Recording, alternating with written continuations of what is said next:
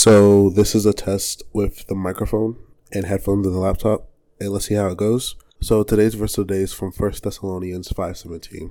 It says, pray continually. And I love this verse because it hits home to where I'm at. It's Paul telling the church of Thessalonians to just pray continually. I actually don't know if that was true or not, but it's Paul writing, I believe. And I know for certain, like, if Paul says pray continually, it's the importance of prayer.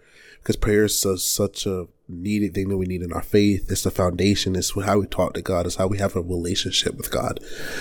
And when I think about faith, when I think about God, prayer is literally up there with that.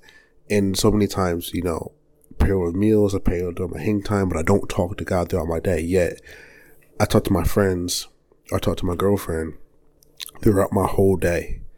And a lot of us are at that point in life where we just talk to other people more than we talk to God.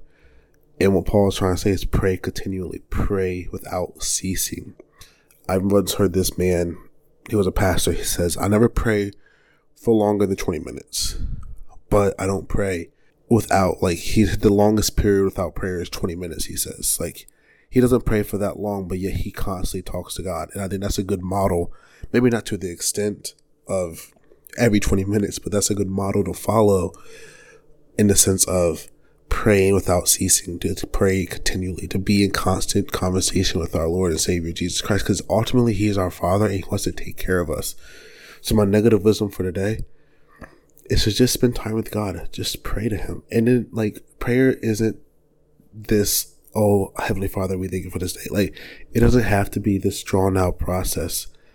It can be, hey God, I need you right now. Hey God, thank you for today. God, I don't understand why my car is breaking down. Is this something I did, or is it just you telling me I shouldn't go to this place, etc.?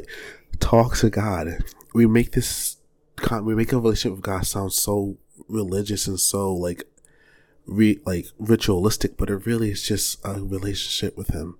That's what He wants. He wants our hearts. He wants us to talk to Him genuinely, to pray to Him, to ask Him for stuff.